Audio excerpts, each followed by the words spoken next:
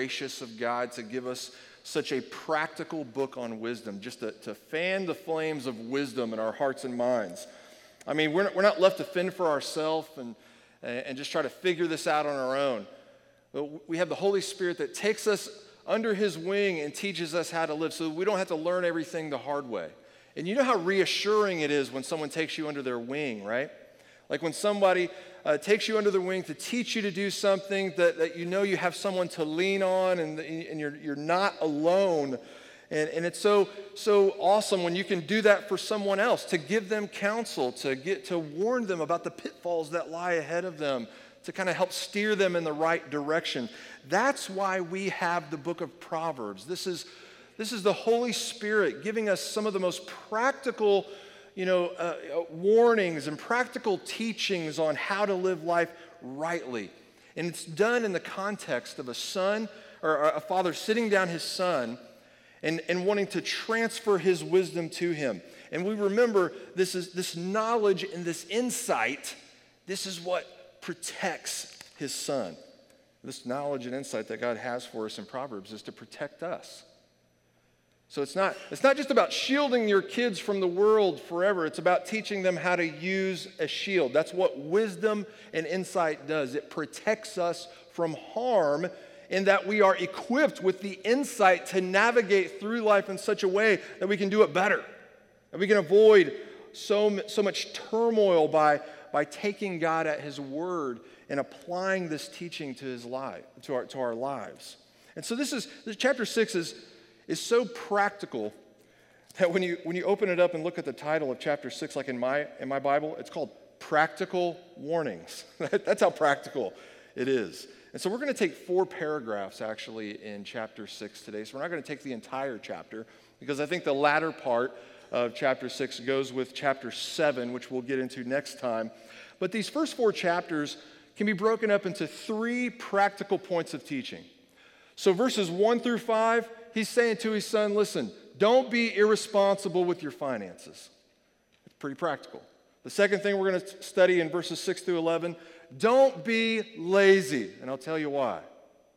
And then the third point of practical teaching is verses 12 through 19 that we're going to take, and it's this. Don't be that guy. We're going to talk about who that guy is when we get into the description. But let's just jump right in and get to verses 1 through 5, in which he is teaching his son, don't be irresponsible with your finances. He says this, my son, if you have put up security for your neighbor and have given your pledge for a stranger, if you are snared in the words of your mouth, caught in the words of your mouth, then do this, my son, and save yourself. For you have come into the hand of your neighbor. Go, hasten, plead urgently with your neighbor. Give your eyes no sleep and your eyelids no slumber. Save yourself like a gazelle from the hand of the hunter, like a bird from the hand of a fowler. And so when you get into these first 5 verses and look into how those phrases would have been used in Hebrew culture, what he's saying here is don't put your financial security up when it comes to your neighbor's work ethic. Don't pledge your money for your strangers. Here's the best way to think about this. In our culture, in our time, we think of co-signing for a loan, putting your financial security up as collateral for someone else's future debt. He's saying you don't want to do that. Be careful with your finances. Don't be irresponsible. And so that practice of like co-signing for a loan, that would have gone all the way back into this time. And so he's saying, and when you think about it, like, putting your finances up for your kids is one thing, all right? But this is for a neighbor or a stranger. So co-signing for your son or daughter's, used car, not a big deal. That's not what we're talking about here. He's also not saying don't be generous. He's not saying be stingy. He's saying be responsible. Like if the bank won't lend your neighbor or a stranger money, don't you put yourself up as collateral so that can happen. Be careful. So, it's interesting when I was thinking about this teaching, I was thinking about how many times I've seen things like this go wrong in the world, right? Even within the church. I mean, so many times I've seen some very well-meaning people with great intentions. Man, I'm just going to help this guy out. I'm going to co-sign for this, or I'm going to, leverage some things that I have so that they can get started or do this or take this risk. And then everything just goes terribly wrong, and then everybody ends up hating one another. You've probably witnessed situations like this play out.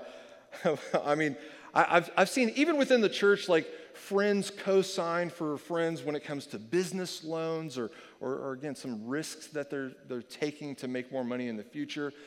And then it tanks. The idea doesn't pan out, and then everybody hates each other.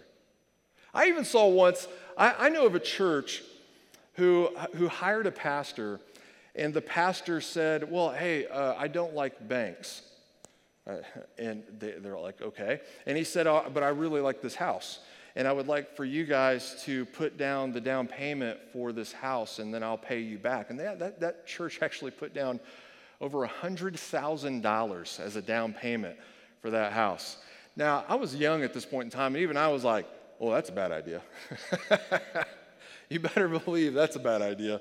And you know how the story goes. It all went terribly, terribly wrong. There was a reason he didn't like banks, and there was a reason that's a bad idea. And now they all hate each other. One of the more unique scenarios, that scenario is pretty unique, but there's another unique scenario I witnessed once. You can't make this up. This is so random. This is a pastor who decided to getting into buying and selling and trading collectible coins. And so he was so sure that he could buy, sell, and trade coins and make a profit that he began to hit up the people in his church to give him money to get more coins because he was going to flip those coins and make everybody a ton of money. Well, you know how that story went, right? Evidently there weren't enough nerds collecting coins to keep the market hot. And then pretty soon everybody's money's gone and everybody hates each other. I mean, the teaching here is just really practical. Don't be irresponsible when it comes to your money. You don't want to put yourself in a situation in which a neighbor or a stranger has you ensnared by their ability to do good and their ability to manage this future debt. So it's one thing if something goes wrong and they can't pay their bills and you want to help them out. Scripture would obviously encourage you to do that. Help your brother, help your neighbor, help the stranger if they can't pay their bills. Obviously, we want to do that as believers, but that's not what this is saying. It's another thing if say someone just, is trying to make it in life and things go wrong and they have a bunch of hospital debt. I literally just witnessed some believers paying off some hospital debt for someone who was struggling to pay that off, and because they had some health concerns in the previous couple of years that had begun to add up. And so obviously this isn't saying don't do things like that. Obviously we want to be generous. We want to take care of one another and neighbors and strangers. But don't put yourself up as collateral for a future debt. All right, and then he stresses the urgency then. Like if you find yourself even in one of those situations, get out of it. Just don't even think about it. Get out of there. And so you see how practical chapter 6 is. And it seems like he just goes from one subject to the next. As he says, don't be irresponsible with your finances. He then goes on to, hey, don't be lazy. So let's take verses 6 through 11. He says, go to the ant, O sluggard, consider her ways and be wise. Without having any chief officer or ruler, she prepares her bread in summer and gathers her food in harvest. How long will you lie there, O sluggard? When will you arise from your sleep? A little slumber, a little folding of the hands to rest, and poverty will come upon you like a robber, and want like an armed man. He didn't want his boys to grow up lazy. I hear that, man. You don't want your kids to grow up lazy. And the way that he tells them, hey, if you want to avoid laziness, learn from nature. Take a look at the ant. Isn't it cool how God created everything in such a way that we can learn from and be inspired by nature? Oh, we want to fly. How do the birds fly? Let's copy that, and we learn how to fly. Well, if you want good work ethic, take a look at the ant. right? The ants are pretty impressive. You know, ants, if you've ever just observed ants, maybe you've had an ant farm or whatever, but I mean, everybody has seen ants whenever they find a piece of food and how they all work together and they're so consistent, just slow, steady, consistent. And it's amazing what they can accomplish. Like all of a sudden you go back to where the ants were and how they've been able to dismantle maybe a piece of scrap food or an animal or something like that. It's pretty impressive. Actually, I had an ant encounter just last week. I had my I had my septic tank emptied, which is a really crappy job, but I had to get it done. Man, I'm tired, but I'm not that tired. I'll slip in a dad joke. So I had to get my septic tank emptied. It was just time, and the guy got there to check on the aerator. You know, you got that concrete lid. You got to lift that up, check on the aerator, see if it's working properly. And I wanted to watch because I want to be able to run maintenance on this septic tank, as if I could fix anything. But I wanted to watch and learn anyway. And so he's like, you never know what's underneath these lids, man. It can be anything. And usually it's snakes, hornets' nests, you know, yellow jackets or whatever. And so I'm just like, I kind of got one hand on my phone in case I want to make a YouTube video or something. Let's watch this guy go in there. And he opens it up and it's just ants. Oh, man. There were so many ants. It was impressive. They had created this ant kingdom in there all around our aerator. It was like part of me wanted to barf and the other part of me wanted to applaud. It was impressive. I mean, just, you know, the eggs, and just all the tunnels and how they arranged the dirt and got everything around there. But man, you know, these ants, like we totally messed up their world. It was so impressive, but like, when he moved that lid, they all got to work. They just instinctively got to work. Something needs done here. We are in danger. And so they all start grabbing eggs and go doing their thing, you know, protecting their young, and everybody had a job, and everybody's moving, everybody's doing something. They're ready to get to work. You don't have to tell the ants to get to work. There's no chief officer, and despite all the cartoons that we've seen, there's no chief officer, there's no ruler that has to say, okay, at once everyone get the egg. None of that's going on. They just know, they instinctively know to get to work. They get stuff done. When they see the need, they meet the need. They are the opposite of a slug. So he's saying to his sons, like, don't be a slug. Don't be lazy. Take a look at the ant. Look at what they can accomplish collectively. Look at what they can accomplish even individually. Nobody tells them to get to work. They just get to work. They get it done. They take care of themselves, and they take care of the people around them, the ants around them. Let's not personify the ants too much. Now I'm doing what Disney's doing. I'm sorry. They take care of the ants around them. But take a lesson. Take a page out of the book from ants, Solomon says. Be able to take care of yourself. Be able to provide for yourself. And be able to provide for yourself in such a way that you can provide for others around you also. That's how you want to live your life. That's going to bring you the most fulfilling life possible. That's going to bring you the most satisfaction, is when you can care for yourself and those who are around you. Now, that word sluggard, that's actually a really common word in the book of Proverbs. You can find this in other places in Scripture too. But the sluggard, he'll continually like circle back to the sluggard, just to harp on the sluggard some more. Don't be lazy. Don't be lazy. This is a really common theme. And if you turn to Proverbs 26, verses 13, 14, 15, and 16 are some of my favorite proverbs with regard to being lazy and how he complains about the sluggard there. And in verse 13, he said, the sluggard says, there's a lion in the road, there's a lion in the streets. In other words, the lazy person, they'll come up with any excuse whatsoever just to stay in bed, to not go out there, to not get to work, to not get the job done. They'll make up any excuse they can possibly think of, no matter how unrealistic it is. There's a lion out there. I better stay in here and do nothing. Better be safe. Verse 14 says, as a door turns on its hinges, so does a sluggard in his bed.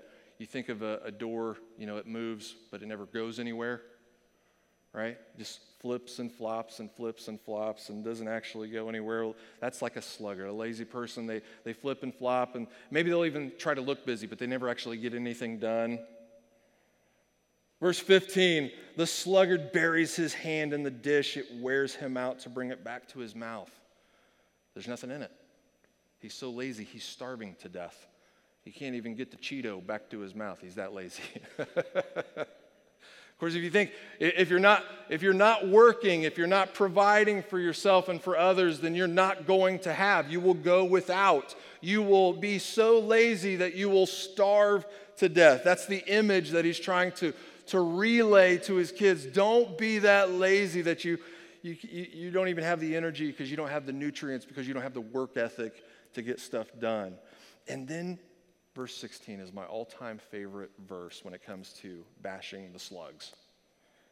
It says, the sluggard is wiser in his own eyes than 7 men who can answer sensibly. I love that. Because it's oftentimes that lazy people are the know-it-alls. You can't convince them. They are so hard-headed. It doesn't matter if 7 people have a more sensible, logical, right answer. They can talk until they're blue in the face. The sluggard is too lazy to even consider the possibility that he could be wrong, because that would take work. That would take critical thinking. And he doesn't want to have to do that. He's just too lazy. He knows it all, and so he doesn't listen to them. He just does his own thing, goes his own way. Man, I can't stand people like that. It's lazy. It's lazy. So here's a good healthy exercise that I think is good for all of us to maybe walk through today. When you think through some of these verses about slugs, maybe you should think maybe you're like, hey, you know what? I got a job, I'm working, I'm paying the bills, I'm okay, I'm taking, I'm generous, I give to people around me. Okay, well, maybe think through these passages with regard to the spiritual realm of life. Maybe physically you're on point, you're not a slug. Maybe even emotionally, there are many arguments you could make that you're on point, you're getting it done, you're healthy. But maybe when it comes to the spiritual aspect of life, you're not so ant-like.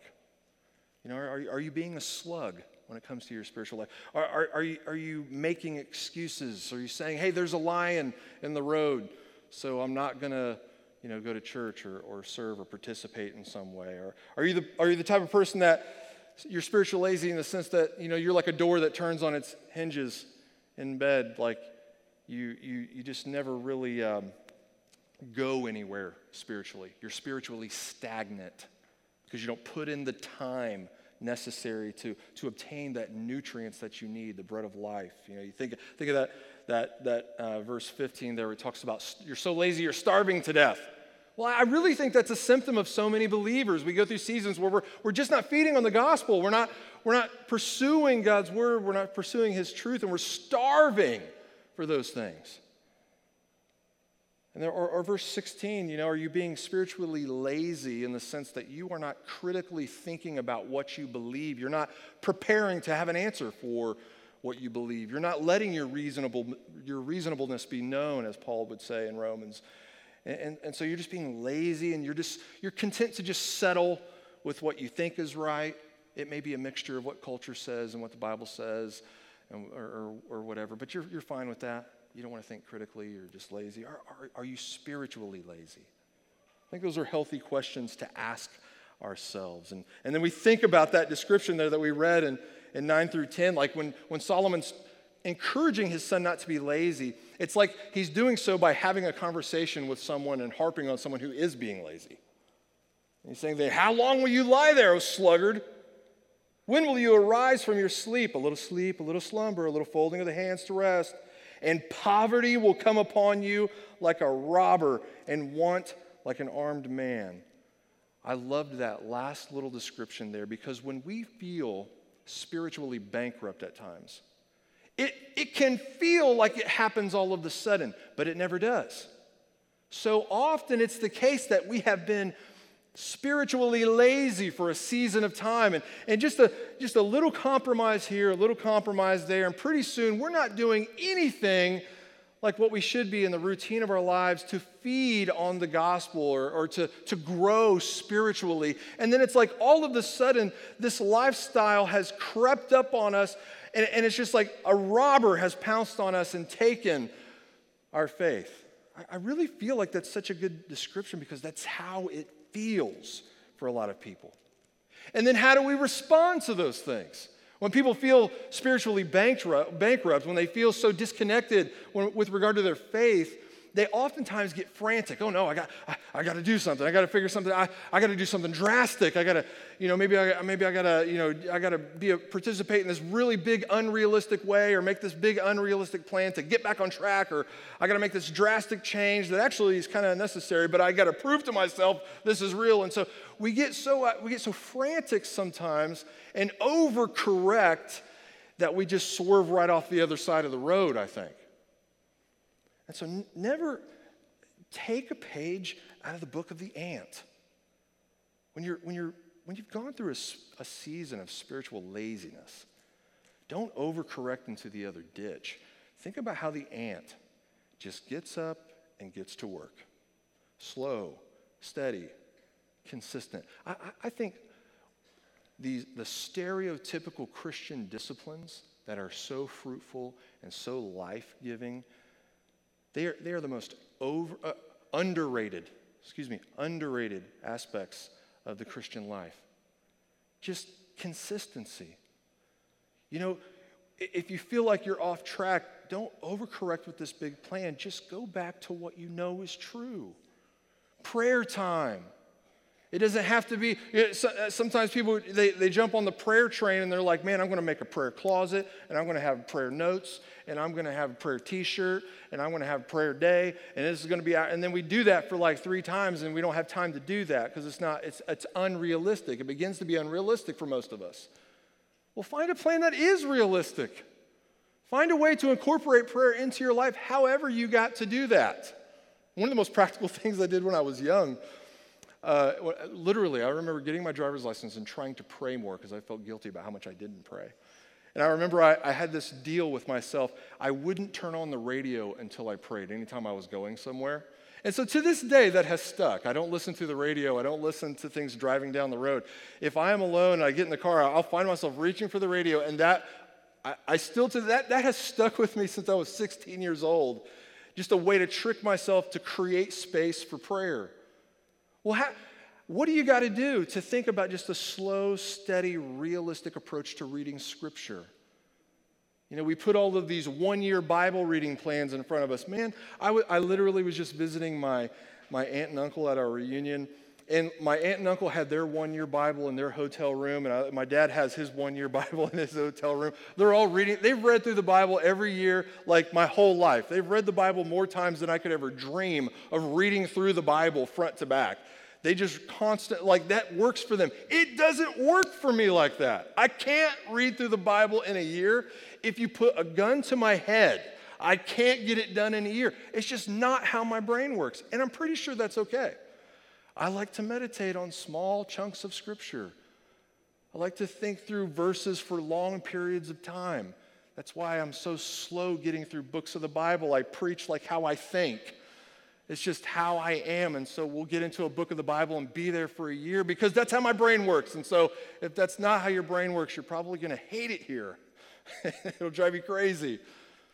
But I really think a realistic approach to how I can read Scripture is going to last longer than just beating myself to death trying to do some unrealistic approach. I envy people who can read through the Bible in a year, or multiple versions of the Bible in a single year, or multiple books every week or month or whatever. It's amazing. But take a realistic approach, that slow, steady, consistent approach of the ant, whatever that is for you, figure it out and implement it into your life. So he says to his son, don't be financially irresponsible.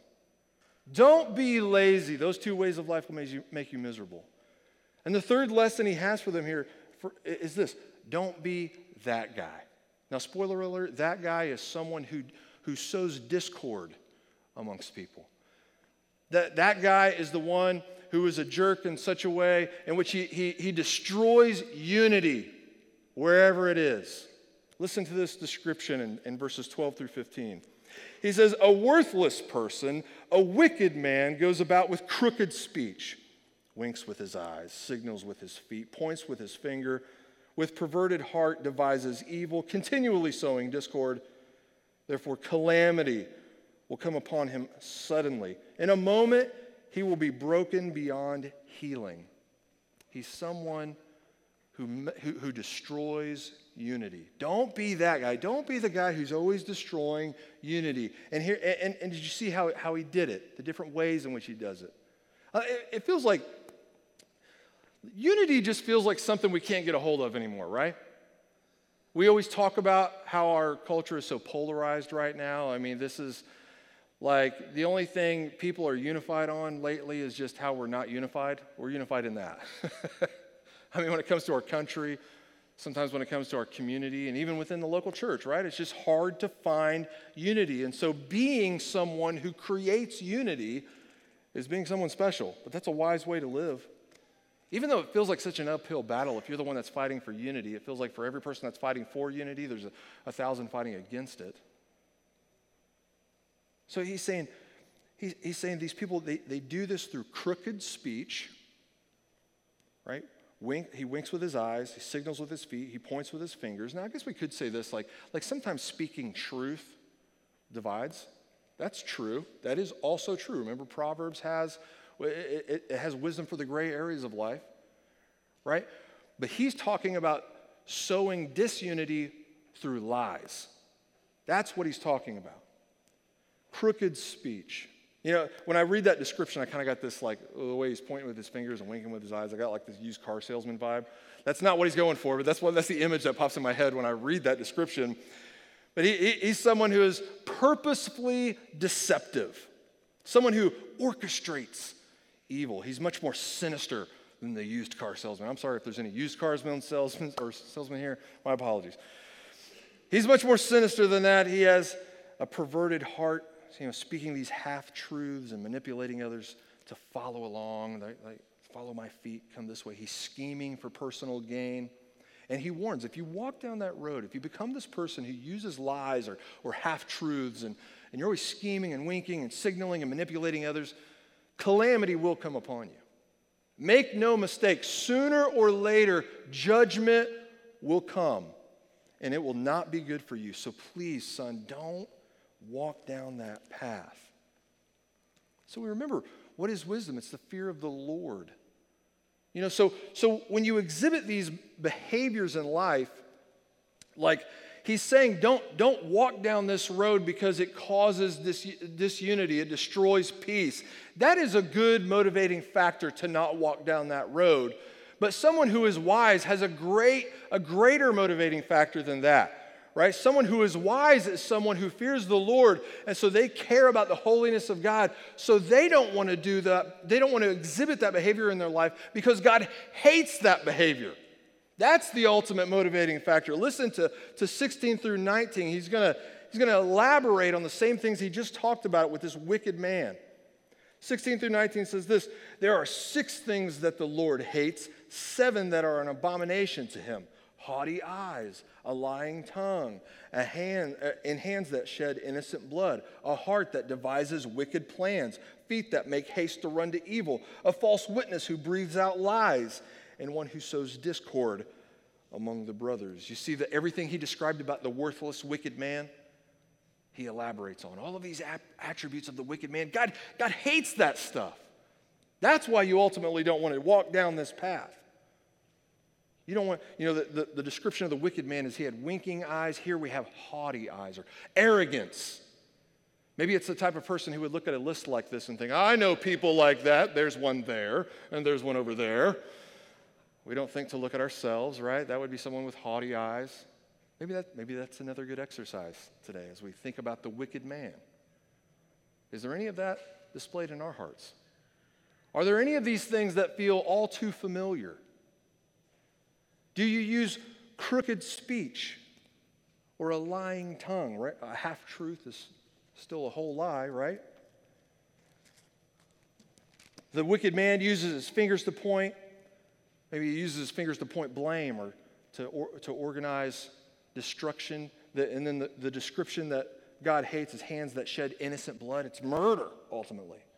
Signaling with his feet. Well, in this description, he has feet that run directly to evil. quickly to evil.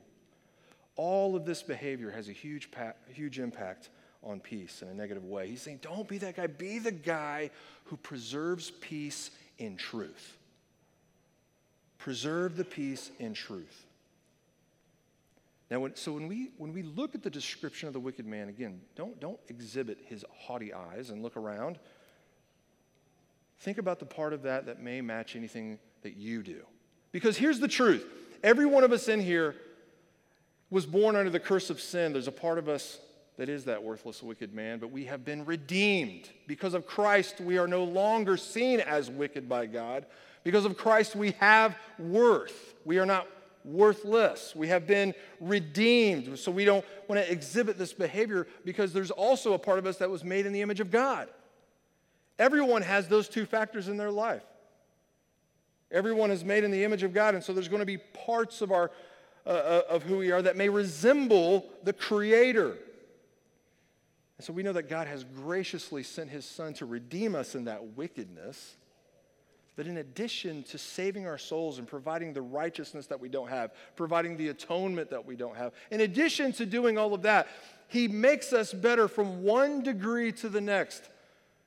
As we read the Gospels, we find that He doesn't leave us in our mess. He counsels us. He takes us under His wing to make us better, one step at a time. Hey, think about this differently. Change your mind about this over here. Consider renewing the way that you think about this particular sin or this pattern of behavior. Think about it differently. I'm telling you this because I want to steer you in the right direction.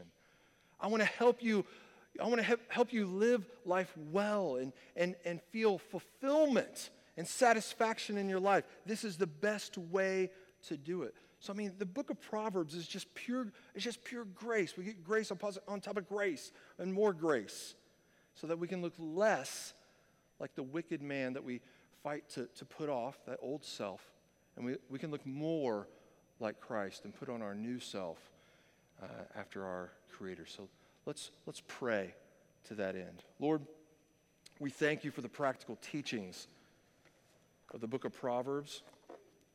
Lord, we thank You so much that You don't leave us in our wickedness. If we're all being honest with ourselves, Lord, as we look through these practical teachings, so many of us in here have learned the hard way when it comes to being irresponsible with our finances. Or so many of us have been lazy. So many of us go through seasons of spiritual laziness. I know so many people are feeling that coming out of the pandemic, especially, in which we were disconnected, it felt like, as a community for a season of time, and we got lazy in that season. And Lord, the wicked man that is in all of us, Lord, we can relate, embarrassingly enough, we can relate to the haughty eyes. We can relate to the shifting feet and the pointing fingers. Lord, we're so grateful that You would take us under Your wing. We don't deserve that. That You would take us under Your wing and teach us how to be holy. To give us the standards of Your holiness, Lord, that we can recognize this sinfulness when it happens in our lives and in our minds, and that we can put it to death by Your grace. And it's in Your name